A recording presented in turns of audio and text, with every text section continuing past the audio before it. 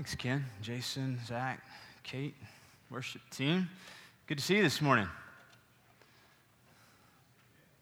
Like I mean that. It's good to see you. Maybe it is. I don't know.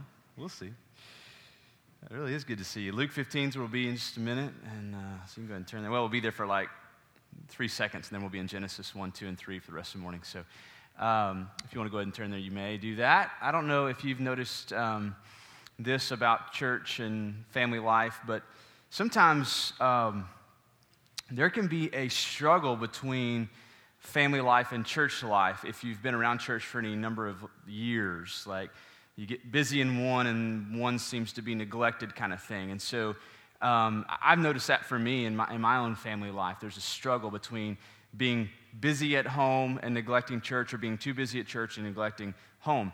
At Solid Rock, the last 3 or 4 years, we've been able to begin to adjust and shift ministry to where hopefully we are a complement to home life here at the church, where there's an equal balance of both. And so one of the things that we do is we streamline things in the summer. If you were around last spring, you knew we were doing full-fledged men's ministry, women's ministry, a lot going on. And then summertime hits, and we know that's when families traveling, planning vacations, and all these things are going on, and we're just busy at home. So we streamline summer ministry back a little bit. We give volunteers time off. You notice the band's still out taking a break and that sort of thing, and kids volunteers. And we then what happens here at Solid Rock is August, we start ramping up. We start talking about the things that are going to be going on. We usually do a new members class towards the end of the summer, which is coming up starting next Sunday and the Sunday following that.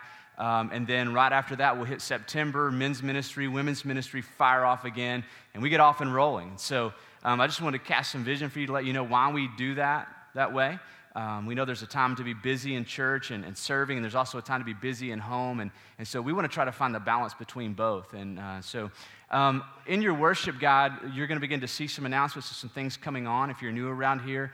Most of these things are things we do every year. We've just taken a break from, and we're about to get started back up. There'll be a few new things coming up. You're going to notice a men's ministry kickoff. This is going to be different. It's actually going to be the last Wednesday of this month. Over in the other building, we will on a Wednesday night do a big barbecue dinner, and that's right. We're not hiding it. We're trying to bribe men into coming into ministry, and so we'll have a big barbecue dinner. This is for every man who wants to come. Hopefully, you as an attender or member here know that you're welcome and you're wanted and you're needed. But we want you to use this night to reach out and invite somebody who maybe you haven't invited yet, or who maybe wouldn't come to a Sunday morning. And reach out to a neighbor, a coworker, a friend, a brother, a family member, and invite them to come with you to a barbecue dinner, okay? So get ready for us to get back into full-fledged ministry starting September. We're going to ramp up to that over the next few weeks. All right. Just a word. Ken, thanks for leading us in prayer, either you every week or making sure somebody does that. Ken is one of our elders, and I just want to brag on our elders for a minute.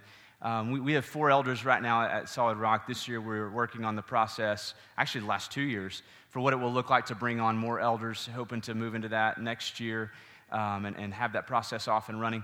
But right now we have 4 elders here at the church: Ken Forsyth, Billy Warren, his wife Jo did the welcome today, and then Larry Roberts, who is out today, and then myself.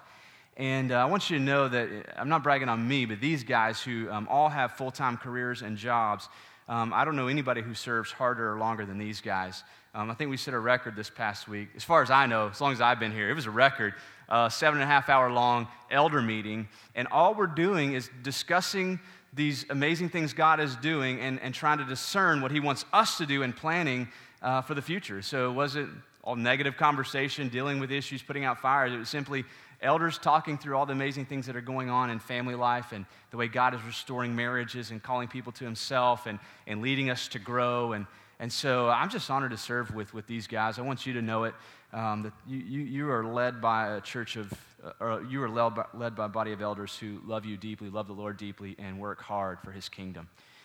So there you go. They didn't pay me to say that. Okay, Luke 15, just a word. Let me read it first. We're going to be in the parable of the lost coin. So we're going to start in verse 8. I want to read 8, 9, and 10, and then we'll talk for a minute. So Luke 15, verse 8. Now, this is the parable following the parable of the lost sheep, which Cam taught 2 weeks ago. Okay? So just know that in context. So he says, or. So he's coming from that parable to this one. Or, what woman having 10 silver coins, if she loses one, does not light a lamp and sweep the house and seek diligently until she finds it? When she has found it, she calls together her friends and neighbors, saying, rejoice with me, for I have found the coin that I had lost. Just so, I tell you, there is joy before the angels of God over one sinner who repents. And we're not going to get through it all today. So let me just tell you a little story of something that I experienced a couple of years ago. It was 3 summers ago. In June, there's this informal group of men from Solid Rock who go to Colorado and do this week-long camp out and just get rugged and nasty for about a week. Let the beards grow and let the body odor just go, and we just get rugged, and we do some fishing, hiking, a lot of eating. And so I got to go with them 3 years ago. And so one of the things I was looking forward to on this trip, in addition to all that, was hiking up to the high elevations, kind of do some backpacking. And so I was all excited about that. And once we get there, I realized how much work it is. Just camping in general is work. And so it was 3 or 4 days before I could really even talk anybody into going up the mountain with me. And even then, I was a little bit hesitant, maybe hoping nobody would go, and I just say, oh, well, I'll just bow out of this one. But there are two suckers, John Grubb and Brandon Tederevich. They said, I'll go. And so we weren't really equipped, prepared. We had backpacks, fanny packs. You know, one guy had the Camelback. We weren't really equipped to make a 2,000-foot in elevation hike, but nevertheless, we set out. Chad was there. He knows what I'm talking about. He stayed at camp with all the rest of the smart guys. And so Brandon, John, and I headed up the trail, really kind of seeing at a distance where we wanted to be, not really sure how to get there, and then hoping to find a trail back down to camp. They dropped us off kind of a ways from camp. So long story short, we head up the trail. I think 3-4 hours in, we finally hit that upper elevation, realized we've climbed almost 2,000 feet in elevation, and we're not going to be able to go any higher, and it's time to turn around and come back to camp. Well, along the way, there's some specific things that are engraved in my memory. Just talk you through a few of them. One of them, I remember one part of the trail, we're kind of coming around the side of a hill. We had jumped a small herd of elk, and we were amazed at how they could just climb a mountain. And so we were kind of following the human trail behind these elk, and we came to a spot where the trees had fallen, and somebody had come in front of us with a chainsaw. Like I remember distinctly, trees cut and moved out of the way so we could continue going up the path. Just kind of odd to find on the side of a mountain somebody had been up before. So I remember getting to a spot where we hiked through snow. And so what I mean by that is there was on the mountain left like a 4x8 patch of snow, and we went out of our way to walk through it so we could say we had hiked through snow. I remember one part of the wilderness where it was really flat, and the trees were so thick and the brush was so thick, we were actually climbing up on fallen trees to walk and kind of navigate through this area. But the thing probably most distinctly engraved in my mind are those lookout places where we stopped and were able to turn around and look back down at the journey that we had come up, and also that vantage point to kind of regain focus on the goal and then continue on to realize, we've moved a little further north than we had expected. We've moved a little further south, and so we would kind of regain perspective up so that we could eventually come back down. And I'll never forget that moment where John and Brandon and I we made it to this high point on the side of this hill, and we just sat down in the grass and just breathed, and we could see our journey up, we could see the goal where we wanted to go, and we just kind of reveled in that moment. And then the long journey back down, and we get to the bottom exhausted, and we run into moose. Never run into moose before, but it was really a surreal moment because we were all too tired to really react, and so we just kind of froze. And I think we were all thinking to ourselves, who's fastest? But by God's grace, the moose decided to go the other way, and so then we made it back. But here was the point of all that. There are times in life to be focused on the details of the journey, to be overwhelmed with what God is doing right now today in unexpected moments, vision that's unfolding for you, plans, purpose, driving forward. And there are times to step up on the summit, to turn around and evaluate, to look behind, to look ahead, and kind of reassess where the details of today fall into the long journey that I'm on, okay? And so Scripture, Jesus being this brilliant Son of God teacher, does this for us often.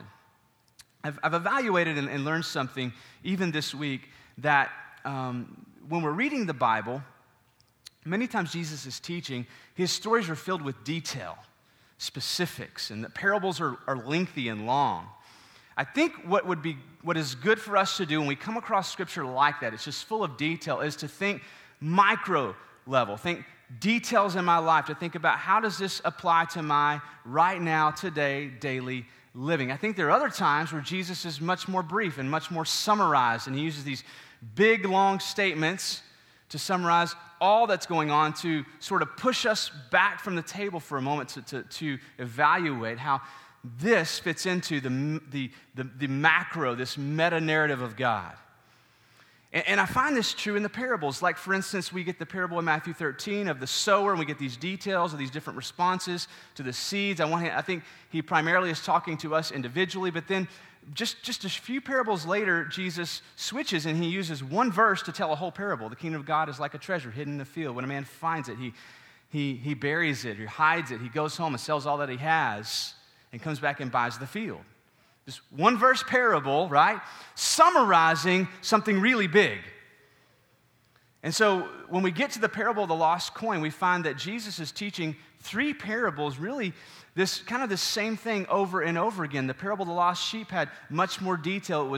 It was broader, and Cam took us into that text and the details of how this should play out. And then we get the parable of the lost coin, and then right after the parable of the prodigal son, full of detail and lengthy. But in the middle, we have this parable of the lost coin with just 3 verses where Jesus summarizes the same thing, but kind of pulls us out to the beginning and the end.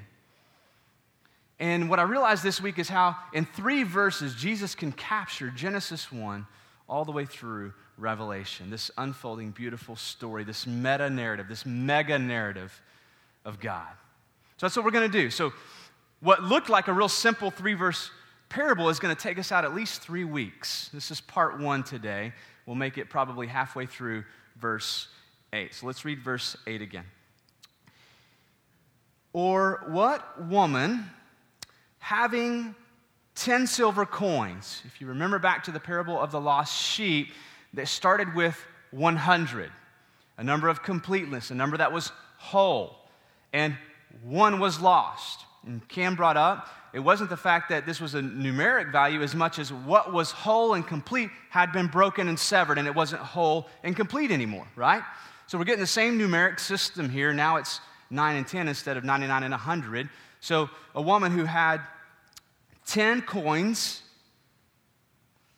she loses one. Now, what a simple phrase to describe something huge in humanity. This is going to take us back to Genesis 1 in just a moment. As you maybe turn there in your Bibles back to Genesis 1, really what Jesus has just overviewed for us is this, that there was an original wholeness to humanity. Not just numerically, but a sense that this is complete, this is right, this is good, and that from that, there's been a fracture of that wholeness. There's been a shattering of what was created good into something that's less than good. And so just with these 2 simple phrases, Jesus has overviewed this amazing creation of God that is good and very good, and then this following fracturing of through the fall and through sin. So we're going to go back to Genesis 1 and overcap some of what Jesus is teaching here. So let's start here for a moment, remembering just you and I, the process of creation. God starts with light, calls it good. Then he moves through the process of creating the elements of earth and the environment, the ecosystem, vegetation, creatures, calling it all what?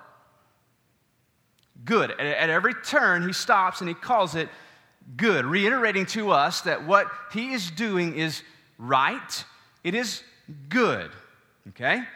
But then we get to the end of it, and once he's done with it, he calls it very good. This idea that it's finished, it's complete, it's whole, it's right. Right in function, right in purpose, right in order.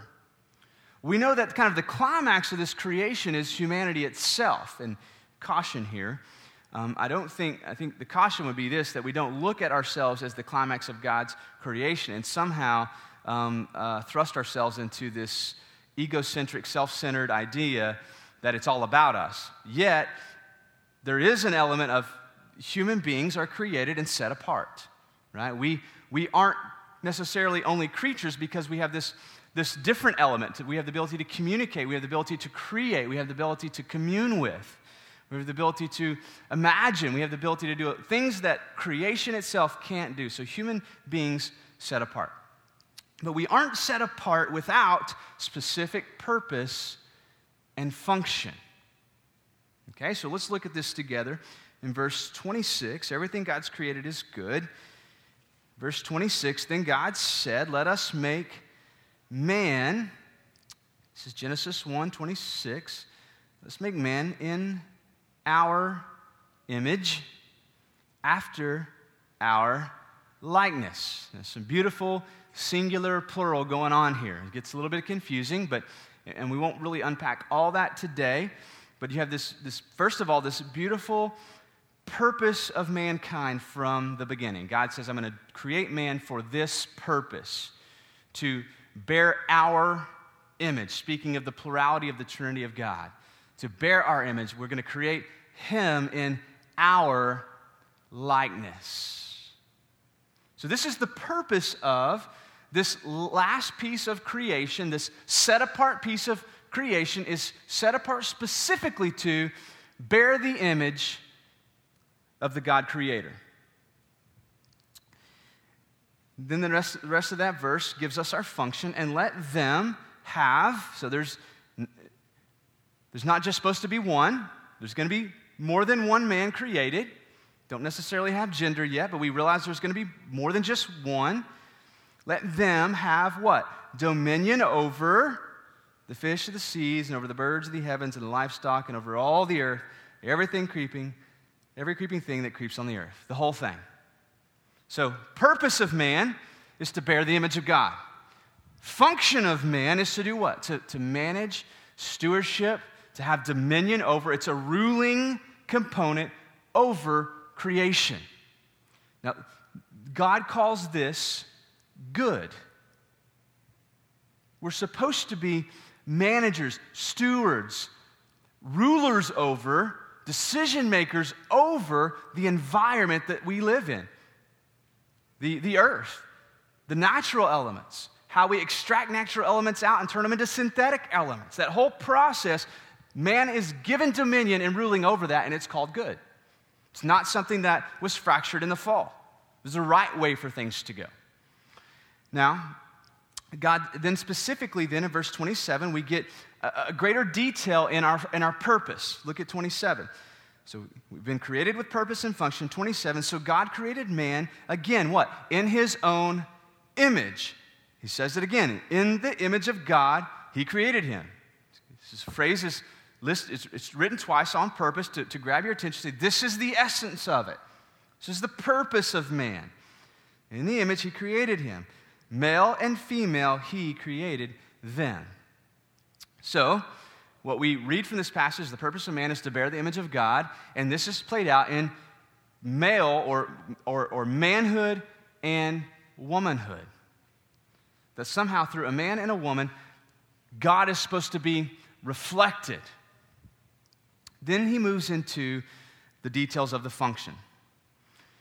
So this bearing the image of God has something to do with being man. It has something to do with being woman. Somehow, in God creating this humanity, even with genders, there's a God reflecting, a God-bearing image to it. Now, function, 28, he tells us how then we are to have dominion over the earth. Okay? God blessed them. That means it's a good thing. And God said to them, be fruitful and multiply. I won't get into the details of that one. I think you know what he's implying here, right?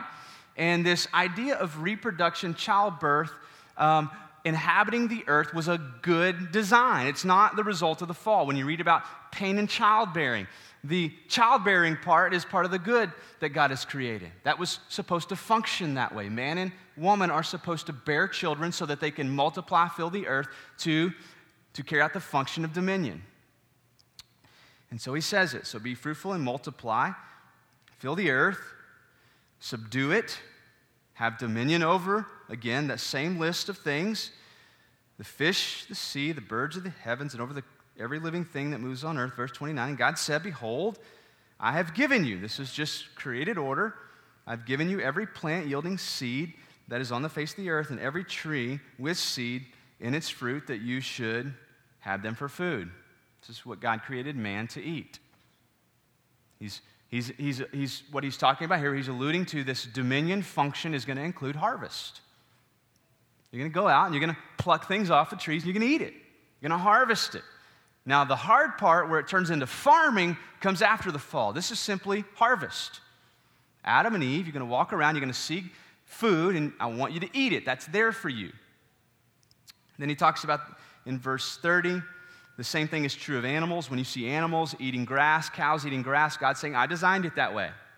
They're supposed to harvest that and eat that, okay? So this is what God calls good. Now, look at verse 31, and God saw everything that he had made. So this is God looking back, kind of taking that turn around and looking back over all that has been created, everything that he made, and behold, pay attention, look at this. It was very good. And there was evening and there was morning the sixth day. Now, again, the temptation is not that simply because man was added to the equation is it very good. This is God looking back over the wholeness of it. The fact that it's all together, everything's in place, I'm done creating, and now it is what? Very good. He's done. Everything up to this point that has played out in purpose and in function in the way that man is supposed to relate is good. And so man and woman then have their purpose, they have their function, but there's already going to begin, because chapter 2 is going to overview what we just read in detail, there's already the beginnings of function of gender, different functions within man and woman in this process. But here's what we know so far, that man and woman are somehow supposed to partner to bear the image of God.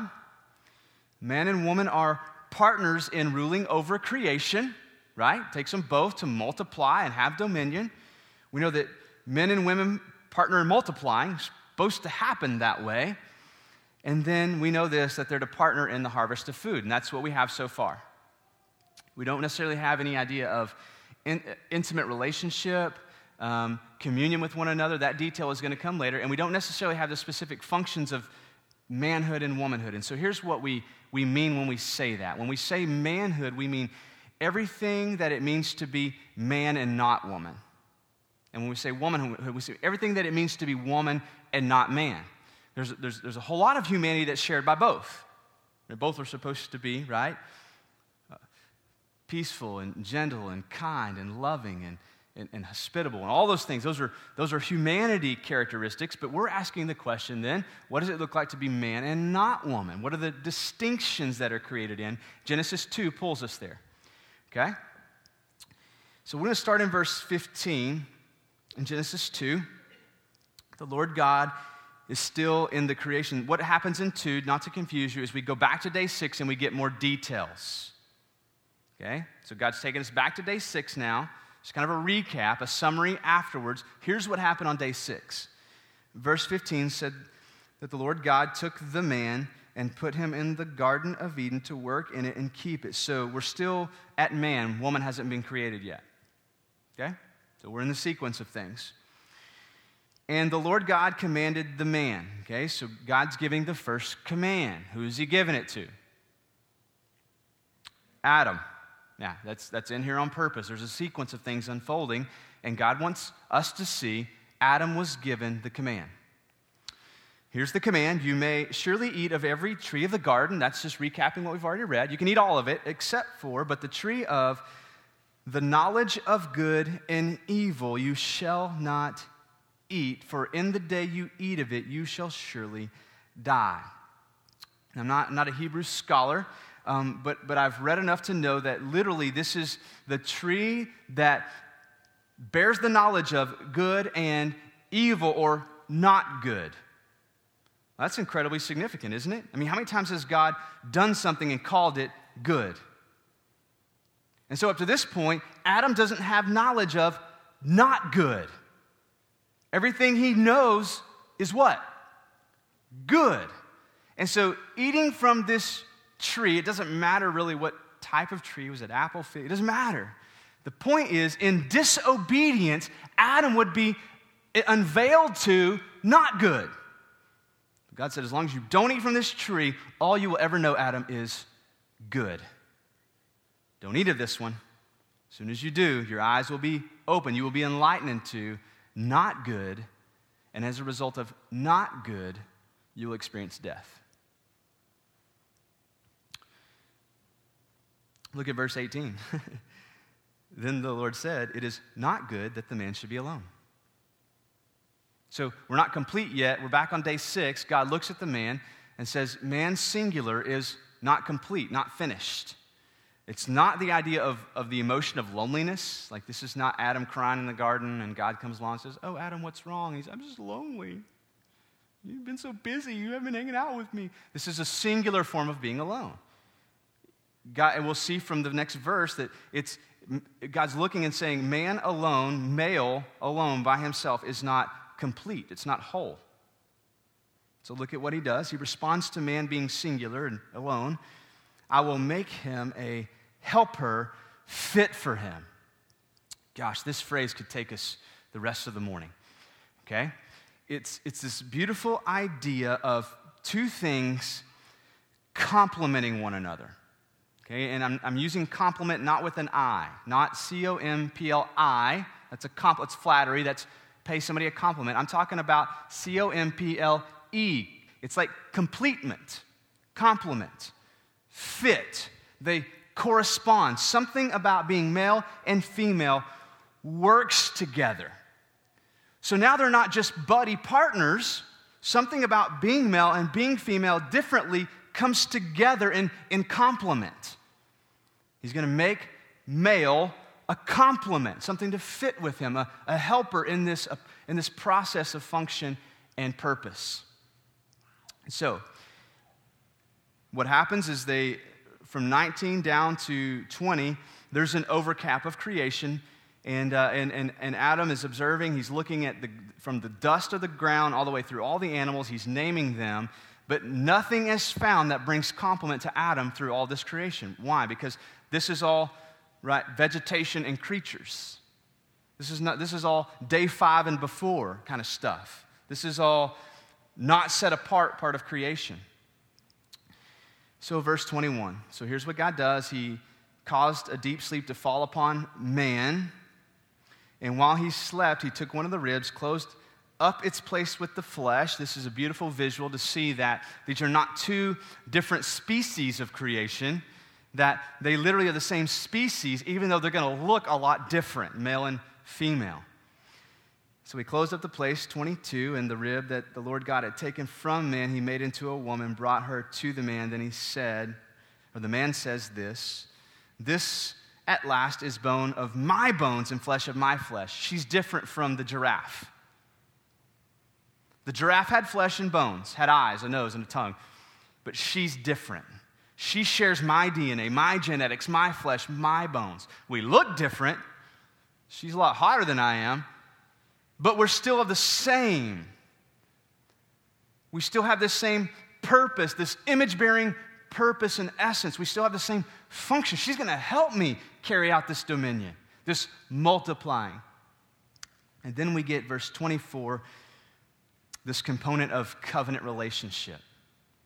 24, therefore a man shall leave his father and mother and hold fast to his wife, and they become one flesh. This is now where a mom and dad, if they're raising a child, there's a certain period of time where the child holds fast to his parents. There's this relationship, this commitment here, and then at some point in time, the man is going to let go of right?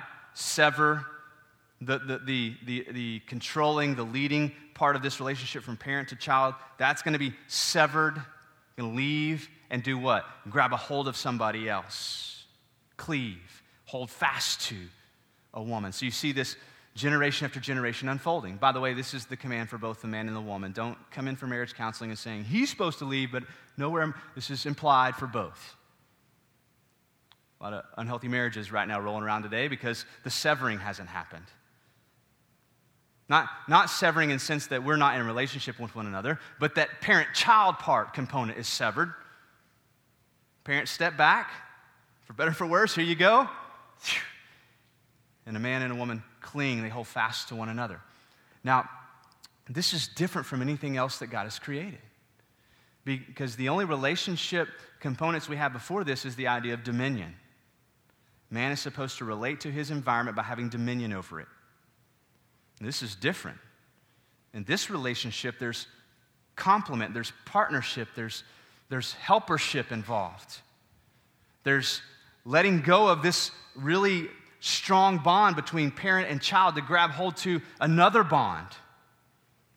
So it's so much more than just casual partners here in creation. Man and woman are here called out to this covenant, this lifelong journey together in the process of multiplying and carrying out function here on earth. And the man and his wife were both naked and were not ashamed. Why? Because everything's very good. There's no shame to be felt when there's no knowledge of not good. Man and woman are together, completely exposed, and they have no knowledge of anything that is not good. It changes. Next chapter, verse 1. Chapter 3, verse 1. The serpent was more crafty than any other beast on the field and the Lord God had made. He said to the woman, so this is a conversation between the serpent, the snake, Satan himself. He said to the woman, did God actually say, you shall not eat of the tree of the garden? Now we're going to stop right here because something else has unfolded to us that we didn't stop and acknowledge. And it's vague, but as you see this account unfolding, it's more and more detailed as we go along. And so what we have here then is the beginnings of, as we finish chapter 2, male leadership and female complementship or helpership being created. We're seeing a distinction in function. Who was created first? Adam. Who was given the law? Adam. Who then was responsible for giving that law to the woman? Adam was. Okay? Not real detail, but we're beginning to see distinction in function emerge. Male and female. And so right now we have the woman talking to the serpent. It's clear here in this conversation. And so the serpent says to her, did God actually say, you shall not eat of the tree in the garden? Now, this is why I'm doing this. How does she know how to answer this question? She should know the answer of it, but how did she find out? Adam was supposed to initiate the conversation. He was supposed to teach his wife what God had said, right? So he's asking a question she's supposed to know the answer to, but not because God gave it to her, because God gave it to the man, and he was supposed to initiate a conversation with her and say, oh, by the way, we don't eat from this one. If we do, we'll be exposed to the knowledge of not good, and we will die. So the serpent's asking her, verse 2, so the woman responds to the serpent, we may eat of the fruit of the trees in the garden, but God said, you shall not eat of the fruit of the tree that is in the midst of the garden. So she has been taught this, right? On some level, it looks like. Adam passed it on, some version of it. Neither shall you touch it, lest you die. Now, wait a second. A little bit different, isn't it? Is that what God said? Okay. One of two things have happened. Either Adam translated it wrong. Men, very likely, that's what happened. Was it enough just to not eat of it? We got to set a stricter boundary here because that woman, we can't trust her. And so, very likely, Adam maybe added to it. Second option, still very likely, woman in her anxiousness, maybe she added to it. Either way, it's changed a little. Okay? It's changed a little. The result is the same, lest you die. So that part is still correct.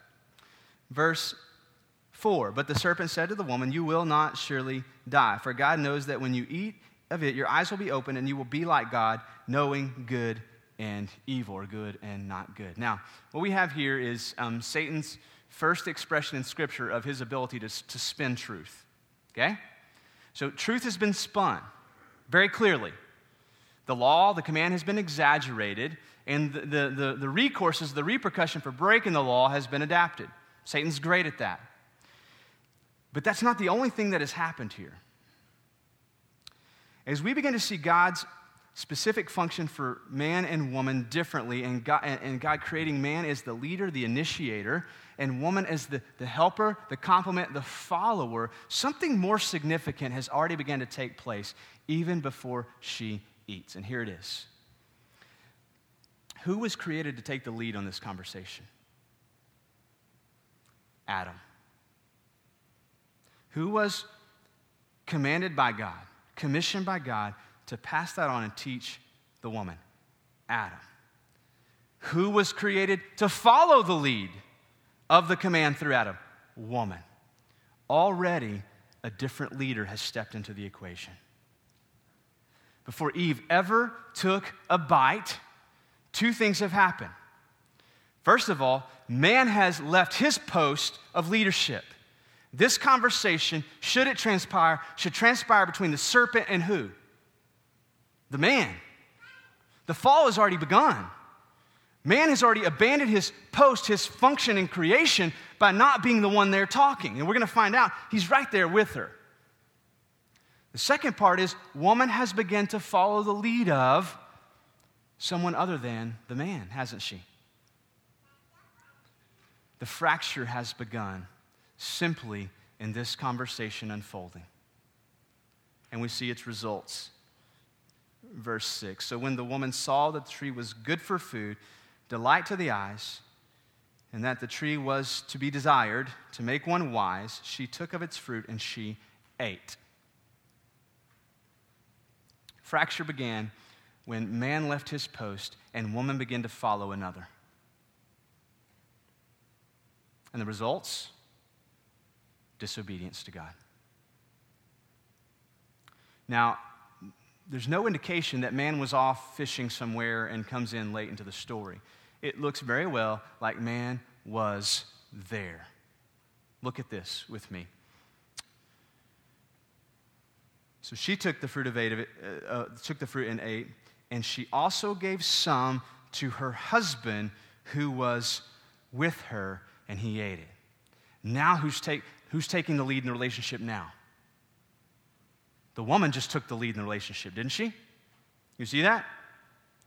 She's participated, man left his post. She took the lead, and now she's turning to him to influence him, to lead him, to initiate with him something. And he eats it. Now, we'll get more deeper into this conversation, but here's my pain right now as a man. I'm watching this unfold, and something within me is saying, that's not right. Like,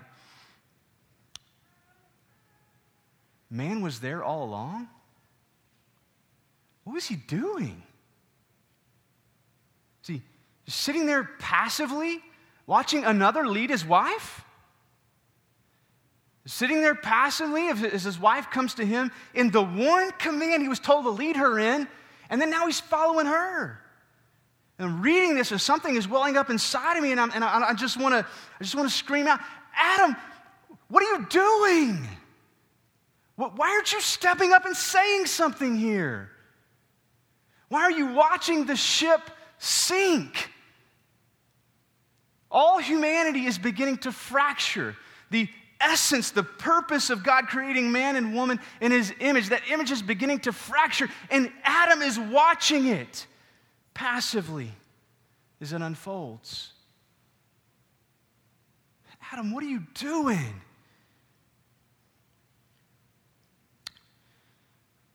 Now they respond in verse 7, the eyes of both were opened, they knew that they were naked. They sewed fig leaves together and made themselves loincloths. Don't complex this. This is very simple. This is the beginning of hiding sin. Creating shadow, creating darkness, creating a place to hide sin because of the feeling of shame. They knew they were out of order. They knew.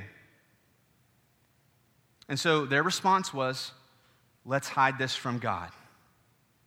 He gave us our purpose. He gave us our function. Adam has been given this beautiful compliment. He's to lead her. He's to initiate. And he realizes, oh my gosh, I let somebody else lead her, and then I let her lead me. This isn't right anymore. It's not good anymore. Exactly what God told him, right? And so now they're trying to hide it.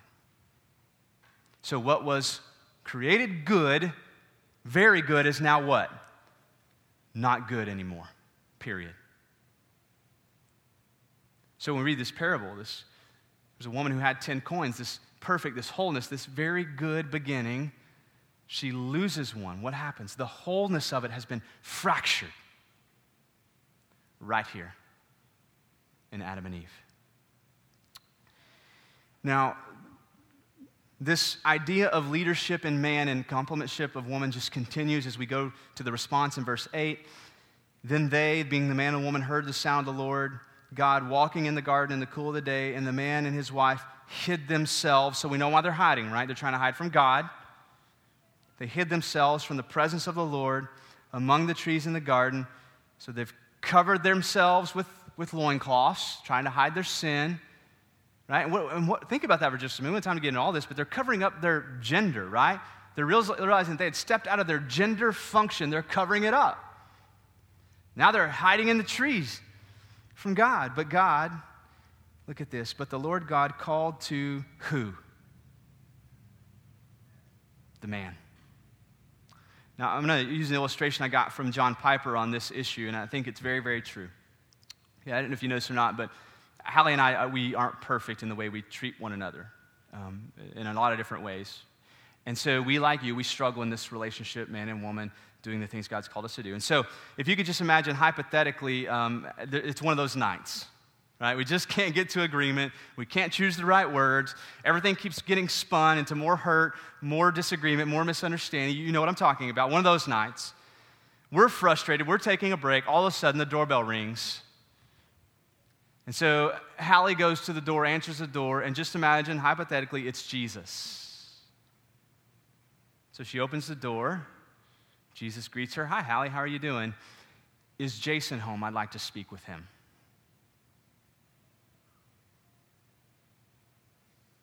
Now think about that. He steps into the house. Jason, I understand. There's been some disagreement tonight. You guys are both in sin towards one another, but I need to speak to you first. Now, it does not excuse the woman. He comes back to her in a minute, right? But who was supposed to be the leader here? The man. Now, men, you need to hear this according to God's created design. Every individual person owns responsibility for their own sin, right? My sin, I own it. It's mine. Hallie has hers. It's hers. She owns it before the Lord. In this equation, in this design, though, as a man, as a leader, I also bear responsibility for what happens in my household. Okay? Just because I own part of her sin doesn't mean she doesn't own it. It's not either or, it's both and. And God is coming and calling man into account here. It would be really easy, and he does. What does he do? He says, no, it was the woman who messed this thing up. And God doesn't see it that way. He says, no, Adam, you left your post. You left her there to have that conversation. I was text messaged a question by one of our church members a week ago about this idea of woman and man and leadership in the church and how things are supposed to function versus how they do. And I was answering this question through text message, and one of the things that I said was this, that like I was raised in a single-parent home. My mom kind of raised me, really, for the most of all my upbringing. She functioned outside of the role God gave her because she had to. She did. There were a lot of things she did that women just weren't designed by God to do. Now, in the church, the same is true. So this was asked about church. What's supposed to happen in church leadership? Men, women, how does that all work out? And here's what we've seen is this, that where men don't lead, women are forced into leadership. Okay? Forced into a role that they weren't necessarily designed by God to sit in. Okay? And so Adam is going to turn and go, it's her fault. Think about this. If the church were left into the hands, men, if we just continued what we're already doing by detaching from this role of responsibility in the church completely, and we give it all to the ladies to lead, and then suppose they mess it up, God calls us into account. We can't say they're the ones who led it this way. God will say, why did you leave your post? Let's start there. Let's start with the beginning of this fracture. Man, you stepped outside of your function in creation.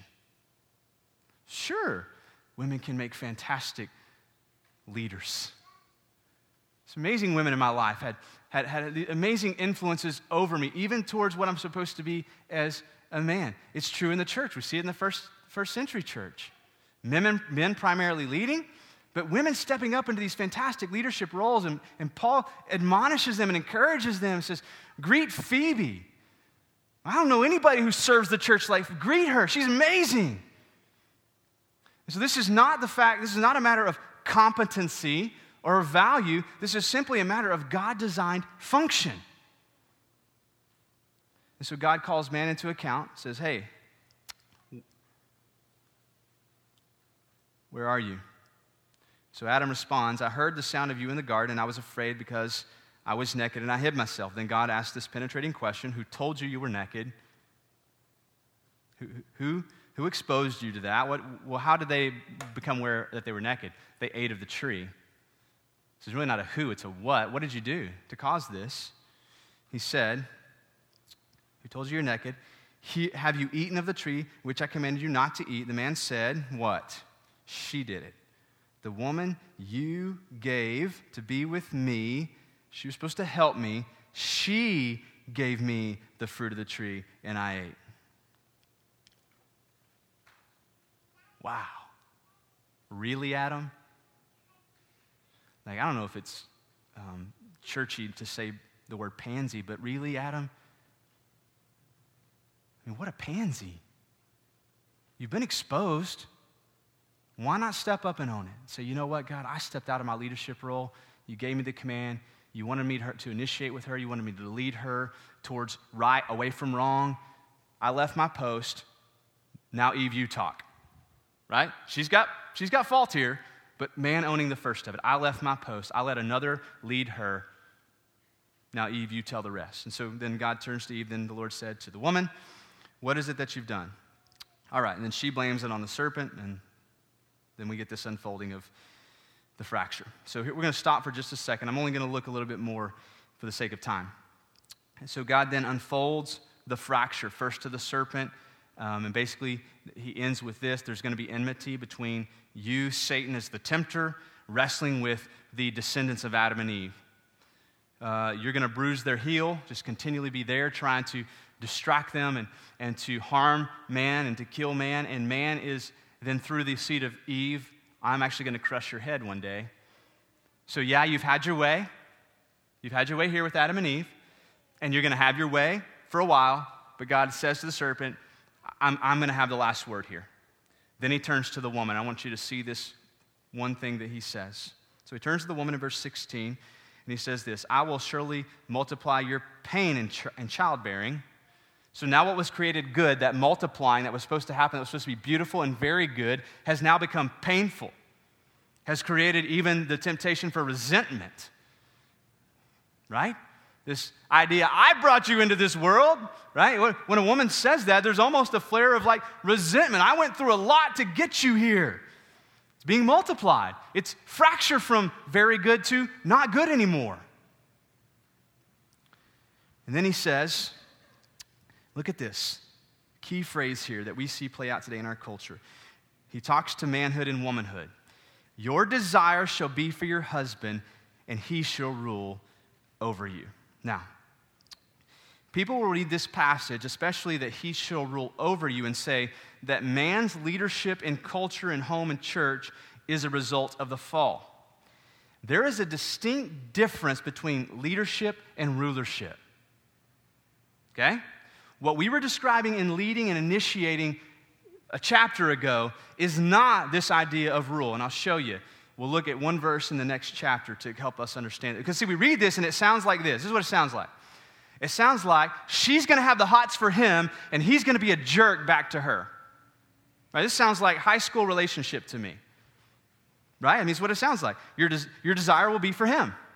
You're going to have the hots for him. You're going to chase after him. Then he's going to turn and rule over you, be a jerk to you, be oppressive to you, be abusive to you. If we look to the next chapter, chapter 4, the story of Adam and Eve, Cain and Abel, there's a verse that helps us understand what happened in the fracture. Verse 7 is this discussion between God and Cain. He says this in verse 7. He uses the same words. Look at this with me. We'll start in 6. The Lord said to Cain, "Why are you angry? Why is your face fallen?" Verse 7. If you do well, will you not be accepted? If you do good, you'll be accepted. And if you do not do well, you do not good, sin is crouching at the door. He's talking about that relationship between good and not good. You do what's good, yields good. You do what's not good, right? It yields not good. Sin is, look at this. So he's talking about the relationship between sin and human beings. Sin is crouching at the door. That's the idea of a lion kind of sitting there in the darkness at the door, waiting to pounce, to control its prey, to have dominion over it, to even kill its prey. That's the visual we get here. Sin is crouching at the door. Its desire is for you.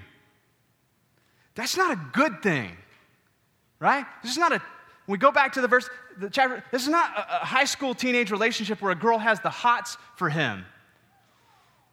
The desire that Eve is saying, that God is saying she will have for her husband, is compared to a lion crouching at the door, waiting to pounce on its prey. Right? That's not a high school relationship. Look at this. So sin is crouching at the door. Its desire is for you, but you must do what? Rule over it. This is an issue of control here that God is talking about, isn't it? It's an issue of which one's going to be on top. Okay, that's the way sin is described in humanity, but that's the same thing he says to the woman after the fall. Your desire will be for your husband, like a lion crouching at the door, trying to kill its prey. I could go a lot of places with that. And then there will be a response back to rule over. Now, in relationships so far in creation, we do have a rulership component. Man is supposed to rule over what? Creation, not her. This is what God created good, fractured into not good. A woman from here on out will continue this like a lion trying to crouch and take over its prey, will try to take over. What Eve set in motion will continue generation after generation. And what Adam did passively will continue to play out even aggressively as he then attempts to rule over and control her. This is not the way God designed relationship to work. See, we hear leadership and we automatically go to rule. There's a difference. We hear submission and we automatically go what? Dominion and negativity. This beautiful complement relationship God has created in leadership and helpership and leading and following, leading and submission, very good, has been fractured here into aggressiveness, overbearingness that we see play out today, right? Man still abandoning his post, even when he's in the home, right? Even the man who chooses to stay in the home and stay married and try to maintain some sort of resemblance of family, many times is still not functioning in his God-designed role, is he? He's passive, like the apple tree experience or the fruit tree experience, right? He's passive. He's just not saying anything. Or he's over-aggressively having dominion and ruling, controlling everything oppressively. You see this? How what was very good has been fractured in disobedience. Just to overcap for a minute.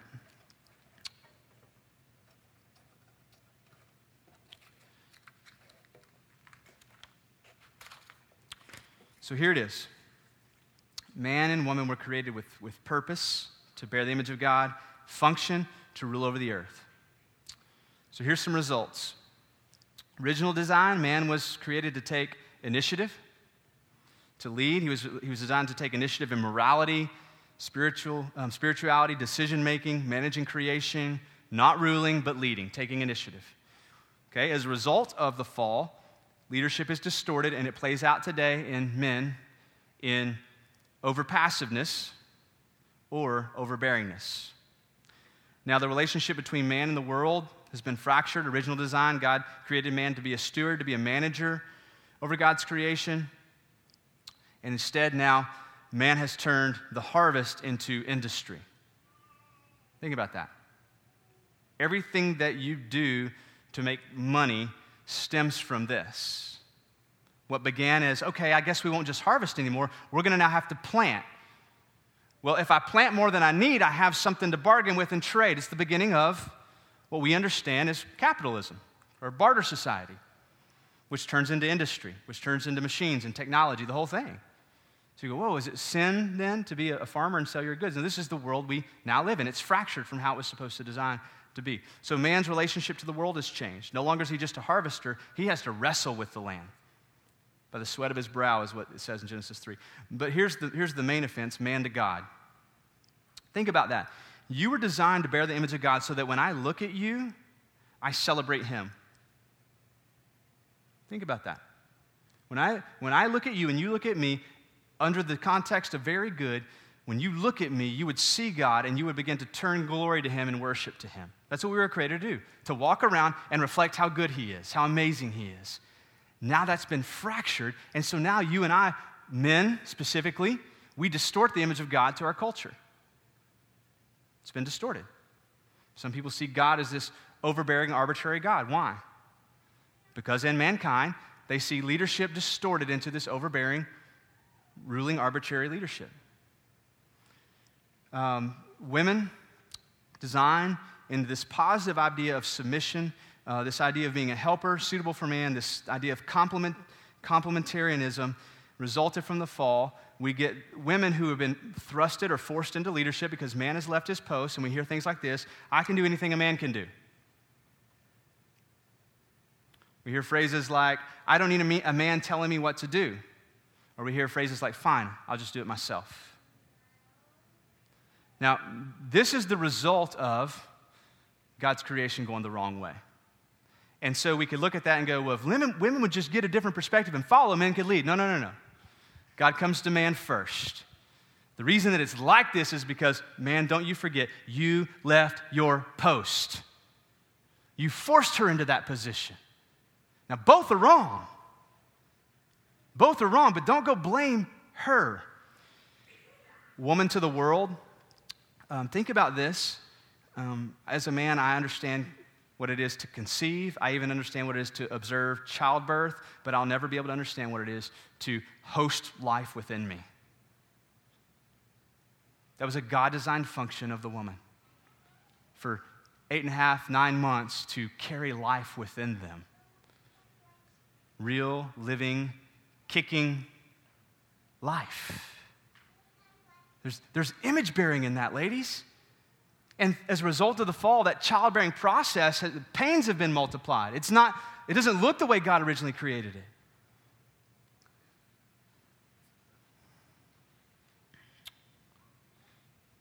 Not only that, woman to God. This idea of submission now has completely been distorted to where we only hear submission as negative.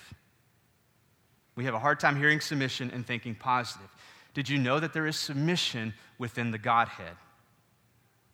Submission was designed to be a glorifying, edifying thing. Jesus submits to the Father. Well, it's not negative. That's the way it was supposed to function. We were created in their image. And so now this resentment towards submission that we find is beginning to distort the image of who God is. So we hear Jesus submitting to Jesus submitting to God, and we go, whoa, that shouldn't be right. Something's wrong here. No, this is supposed to be good. And there's been a distortion. Now,